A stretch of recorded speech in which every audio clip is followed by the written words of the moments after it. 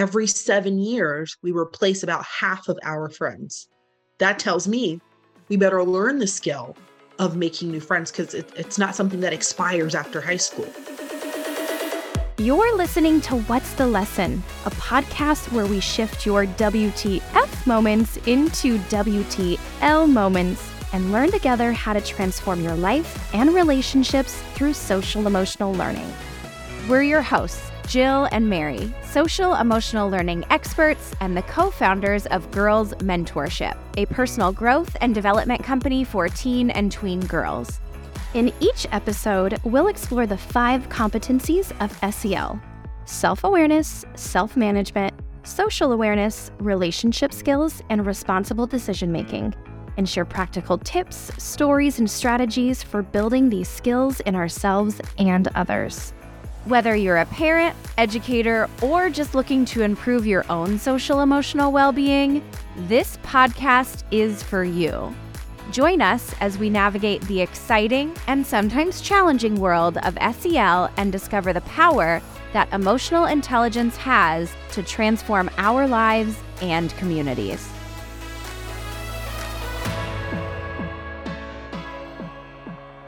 Hello, everyone. Welcome back to the What's the Lesson podcast with ya girls, Jill and Mary.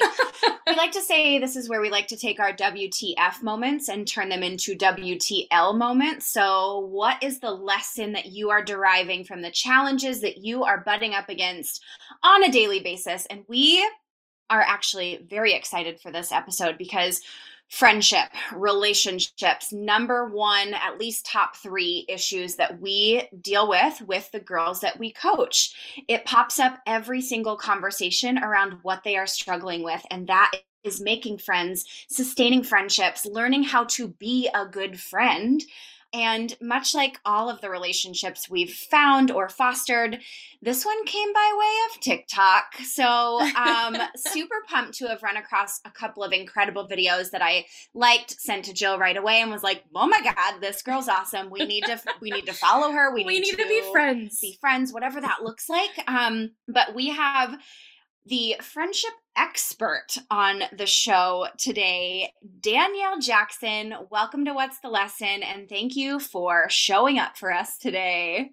Oh, thank you for having me. I'm excited to dive in. Let's do it. We're excited to have you. Will you give our listeners just a background of what a friendship expert is and how you've taken that title and used it to serve your demographic of people? Yeah, I appreciate that question. I call myself a friendship coach and educator because my background started in education. I went to school at the University of Florida. I was a high school teacher for 6 years, and then I worked my way up to an academic chair. And so between classes and after class, young ladies would come to me, my students. And I didn't understand at the time that I was coaching them through it because I saw firsthand how their friendship issues were affecting everything else, their concentration in class, their academic performance, everything else, if their friendships weren't together. And when I left the classroom, I got into public relations. And then it was like, here I am working with high achieving, charismatic women, and they too are struggling in their friendships. And so I realized it doesn't matter what stage of womanhood you're in, we're all trying to figure it out. And so I spent a couple of years diving into the research. And today I come alongside people as a coach and I show them research-based strategies for creating and deepening their platonic connections. Woo!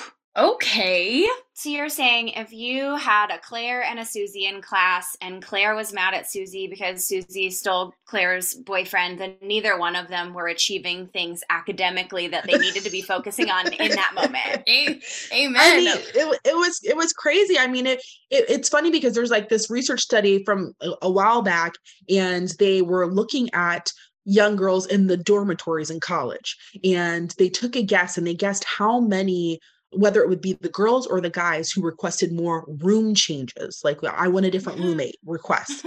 And it was the girls by far. And the list of reasons that they gave were everything from, oh, she leaves the light on and she's too loud. I don't like how she cooks. I don't like the smell.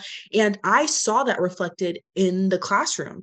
I mean, the request for seat changes, they just seem to be friends the day before. And then they're privately asking me like, hey, can you take me out of that group? I don't want to sit with her, but you were just sitting with her yesterday. And I know you two see that in the work that you do. And so the research does show that female friendships are more fragile. Now they're much deeper, but they're more fragile. And my thought is because we do love so hard and we do share our secrets with our friends and they know us well. And so it feels like even more of a betrayal when there's any kind of perceived transgression. And so, yeah, there's a lot of tension sometimes.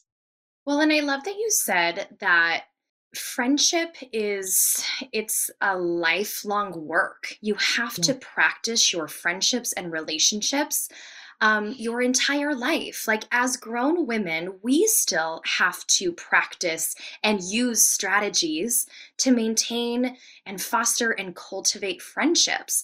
Where I feel like sometimes young girls, the girls that we work with, they look at older women, they're like, gosh, you have it so easy. You've like got I can't it together. wait. I can't wait to be an adult because it just seems as though friendships are a lot easier for you. And I think that's such a myth that we need to bust, to say that I know a ton of women our age that are still craving friendship.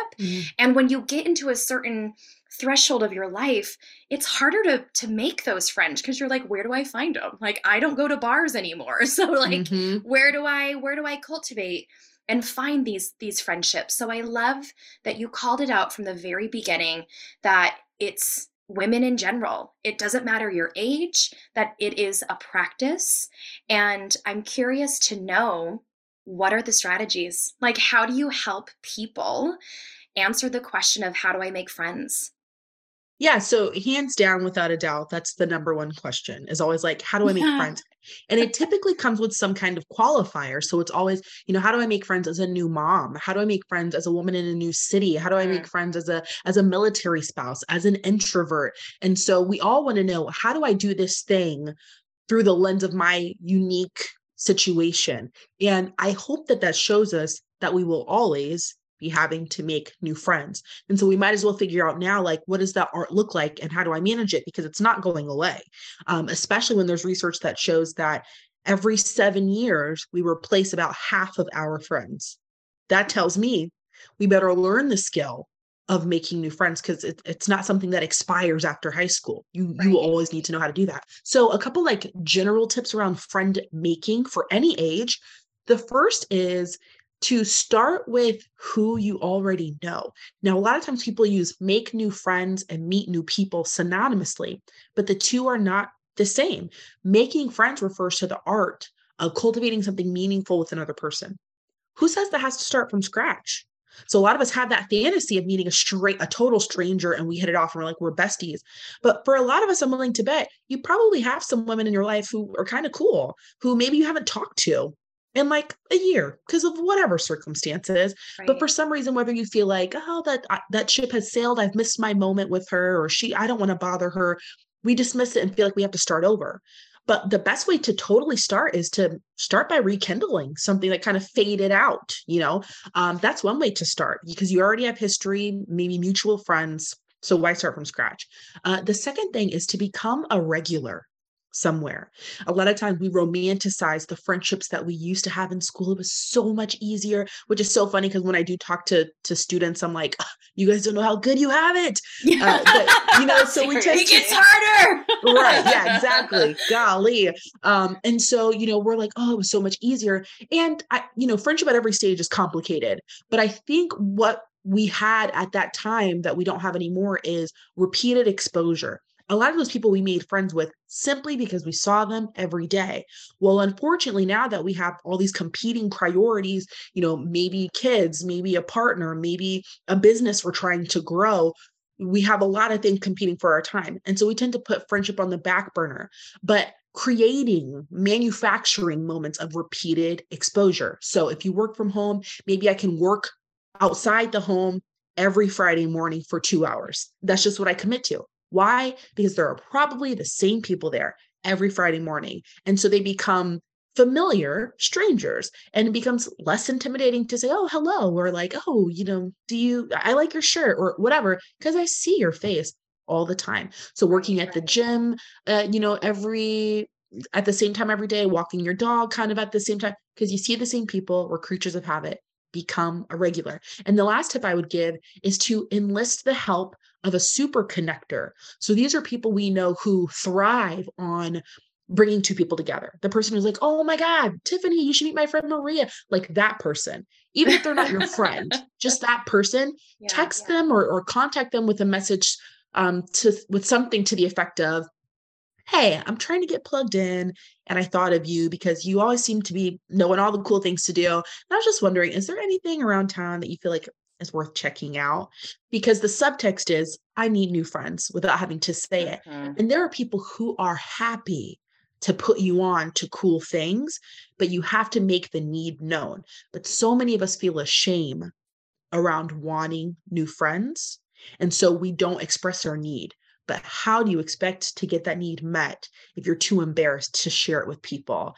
And so those are three things that can get us started, kind of rekindling, repeated exposure, reaching out to super connectors. Those are ways to kind of get us plugged in that aren't so intimidating. Those are great. I like to think of myself as a super connector, so I am here for connecting people all the time. And now knowing that obviously is helping someone else become ingrained in a culture that they're unfamiliar with feels really good too. Something that we bump up against a lot, which I'm assuming is ingrained in elder women as well, is pop culture. So we've got artists out here like Drake singing songs that he don't need no new friends, right? We've got movies like Mean Girls who are showcasing that we can be friends front facing, but behind someone's back, we're frenemies. We're going to tell you how ugly your skirt is, but we're not going to say it to you. We're going to say it after you leave. So girls, the age range we work with, see that. They are repeatedly exposed to messaging like that, and it shows up in their friendships and the way that they navigate hard times and conflict. Do you still see that in older women as well? 100%. Yeah. 100%. And I think that's for a lot of different reasons. There's some research that suggests, we all compete for resources, that we've been doing it. That's how we got to be here. And that for women, our resources are connections. There is nothing we fear more than being cut off from our resources, those resources being relationships. And so the whole mean girl thing where you divide and conquer, or you put this girl, against this girl, or you give the silent treatment. I mean, all of that damages connection. So if I'm gossiping about you, I'm tarnishing your reputation, which is going to affect how people want to connect with you or not, if they know certain things about you. If I give you the silent treatment, I'm cutting off connection with you, because that's something we really value. And so for a lot of girls, I've heard it said that the reason we're so good at being kind of witchy is because it operates on the same radar as the emotional intelligence that we have, that there are two ends of the same spectrum. So that same skill that we have to just really be in tune with a friend who says she's fine, but you're like, no, you're not fine. Like you send something, you pick that up. That same radar is active when we know how to manipulate and use it for bad too. How we can just kind of like crush psychologically. And so unfortunately, there are two sides of that skill of being very intuitive and being connectors. And some of us use that power for good, and sometimes we use it for evil, I love that you said that, because we teach through a framework called social emotional learning. And there's 5 competencies that really make up this framework that we get to go in and teach girls skills that they can develop in practice. And a couple of them that really are calling my attention right now are social awareness, self-awareness, and self-management. So those are 3 out of the 5 that right now I'm like, yeah, you can visibly tell if someone isn't right. Mm-hmm. And if you are a friend, or if you're trying to be friends with someone, it's like comforting them or going up to them and seeing like, okay, I'm noticing your body language is totally off. Are you okay? And just for that other person to feel seen and valued and appreciated, that might instantly connect them. Mm-hmm. And I see that like that, having those type of skills, having that sense of awareness can be a good thing. But I also love that you called it out that it can also be a bad thing, Mm-hmm. where it's like, Well, oh, okay. I'm an Enneagram 8, so I Mm. would say that I have used that as Right. a bad thing. I totally have. I have no shame in admitting that when Right. I'm mad, I'm looking for somewhere to stick my thumb Or and it's say, like, you know Mhm. oh, what? I'm going to dig it in. she seems mad. And you know what? She hurt me before. So I'm not going Well, to say anything. and I to think her. that's why we're Mhm. all on this phone call, because we've experienced these things Mhm. personally and want to turn around and say, don't do that, because it doesn't get you very It far. doesn't. Right. Yeah, absolutely. Absolutely. Yeah, it's tricky because to your point about being aware and since we know what makes a person feel seen, we know how to make you feel unseen and to make you feel Yeah. invisible, which is any woman's worst nightmare. I mean, it Right. even feels like an insult, like to not have friends. The girl doesn't have friends. It makes you wonder what's wrong with her. Is she not likable? She doesn't have a crew. She doesn't have alliances, and so that is our resource, is our connections. And so yeah, so we know how to work that for good or evil. Oh my gosh. If you were to give one piece of advice to moms, so if moms are listening Mhm. to this and if you could give them a piece of advice for their daughters, what would you say around friendship? Um, oh gosh. I would encourage those moms to really take inventory of their own friendships and how that is sometimes projected in the advice that we give to our daughters. So, for example, maybe our baby girl comes to us and she's saying that somebody's being mean to her and she's doing this annoying thing that makes her feel really bad. Our first thought might be, well, you don't need friends like that. Cut her off. Or she said this rude thing, you cut her off. You don't talk to her anymore. And I understand that. And in some cases, that is the only option, is to run, girl. But depending on what it is, maybe we're not teaching her from the beginning how to navigate healthy conflict. This is an opportunity for you to advocate for yourself, baby girl. You let her know, I don't like when you put your hands on me like that. I don't like when you call me names. I don't like that. It's a chance for her to speak up for herself. And the answer might not always be run or cut her off and so a lot of it comes from we're trying to protect her, but we have a flash. I think some of us, like in that moment where we hear something or see something that she's going through, a flash of what's happening in our own lives or what happened to us, and maybe overcorrecting Mhm. because we want to protect her because we love her. But I would say just pay close attention to how your relationship with female friendship might be projected onto your daughter. And the opposite could be true too.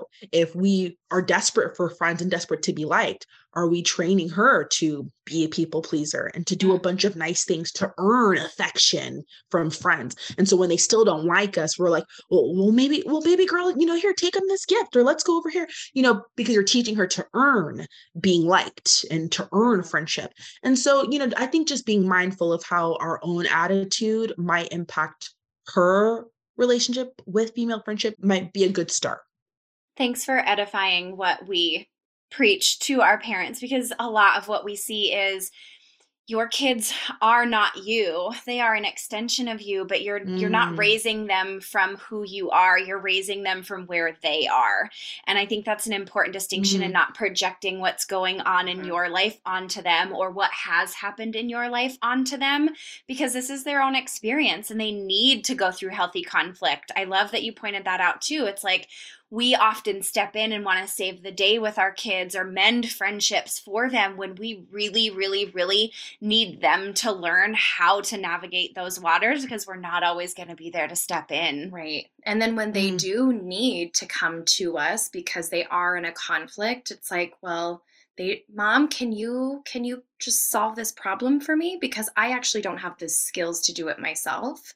And eventually our hope is that they do come to you, but what happens if they don't? Then where do they turn to? Is it social media? Is it mhm, gaming? Is it YouTube? Is mm, it, other distractions? So it is like we mhm, have to be okay. Like even us as grown women, like we experience healthy conflict, and it's part of life. It's okay, and we need our kids to mhm, experience that too, while being there without projecting our own Insecurities? Past our insecurities onto our kids. Yeah. Oh, Okay. I'm a total hypocrite though, because I want to like jump in. Like if my kid tells me anything, I'm like, I will solve this for you. Say no more. I know where she lives. Do you need Auntie Mary to come to school with you? Because I will lay the smack down. I know. We have those moments. We're human, and that's okay too. It's beautiful. Okay. With just a few minutes left, you have been really blowing up lately in terms of being on the news. I do believe you're in the middle of writing a book. Will you share some of the places that our audience can seek more of the work that you are putting out there in order to digest some of the goodness that you've got? Yeah, so everything lives at betterfemalefriendships.com. That's where there are courses and coaching and resources and connections to the podcast that I do. But I'm just I feel very blessed to serve in a space where women feel safe enough to bring me some of their most personal issues. And there's nothing more personal, I think, than friendship and bonding with another woman. And so I'm happy to do this work. I'm so glad that you all are serving in this space as well. It's so necessary. And I'm so glad to be able to lend my voice to this conversation. We'll have all that available in our show notes. Absolutely. We appreciate your time so much. Yeah, no, it's cool because I'm raising 2 boys and I know that I can't raise them alone. And that's what we're trying to teach the families that we serve is you do not have to go through life alone. And there are incredible people in our sphere of influence that we want to just bring attention to so that they also can reap the benefits of what you do and know that, okay, if they have a question, that there's people who are tried and true and trusted that you can really gain access to. So we're happy to build our network with you and surround ourselves with just awesome other women doing incredible work. So thank you for your time and your energy and what you do for this world, because we want more people to know that, hey, you know what, we're better together. And positive, healthy relationships can and do exist. That's right. Amen. So until next time, you guys, we will see you on the next episode of What's the Lesson? Bye now. We say this every time, but wow, what a powerful episode. These conversations always leave us feeling so fired up and inspired. Thank you, thank you, thank you for tuning in with us. If you felt as inspired by listening to this conversation as we did having it, we would be ecstatic if you'd advocate for us in one of the following ways. By sharing this episode with a friend or tagging us on your social media, by heading over to iTunes and leaving us a rating and an honest review, or by following us on social media. This community is full of movers and shakers. We've linked our Instagram account as well as our exclusive community on Geneva for girls and parents in the show notes. This is a place where we exchange ideas, pose questions, and provide support to each other. Until next time, you guys, remember, being able to shift our WTF moments and finding the lesson instead saves us time and mental energy.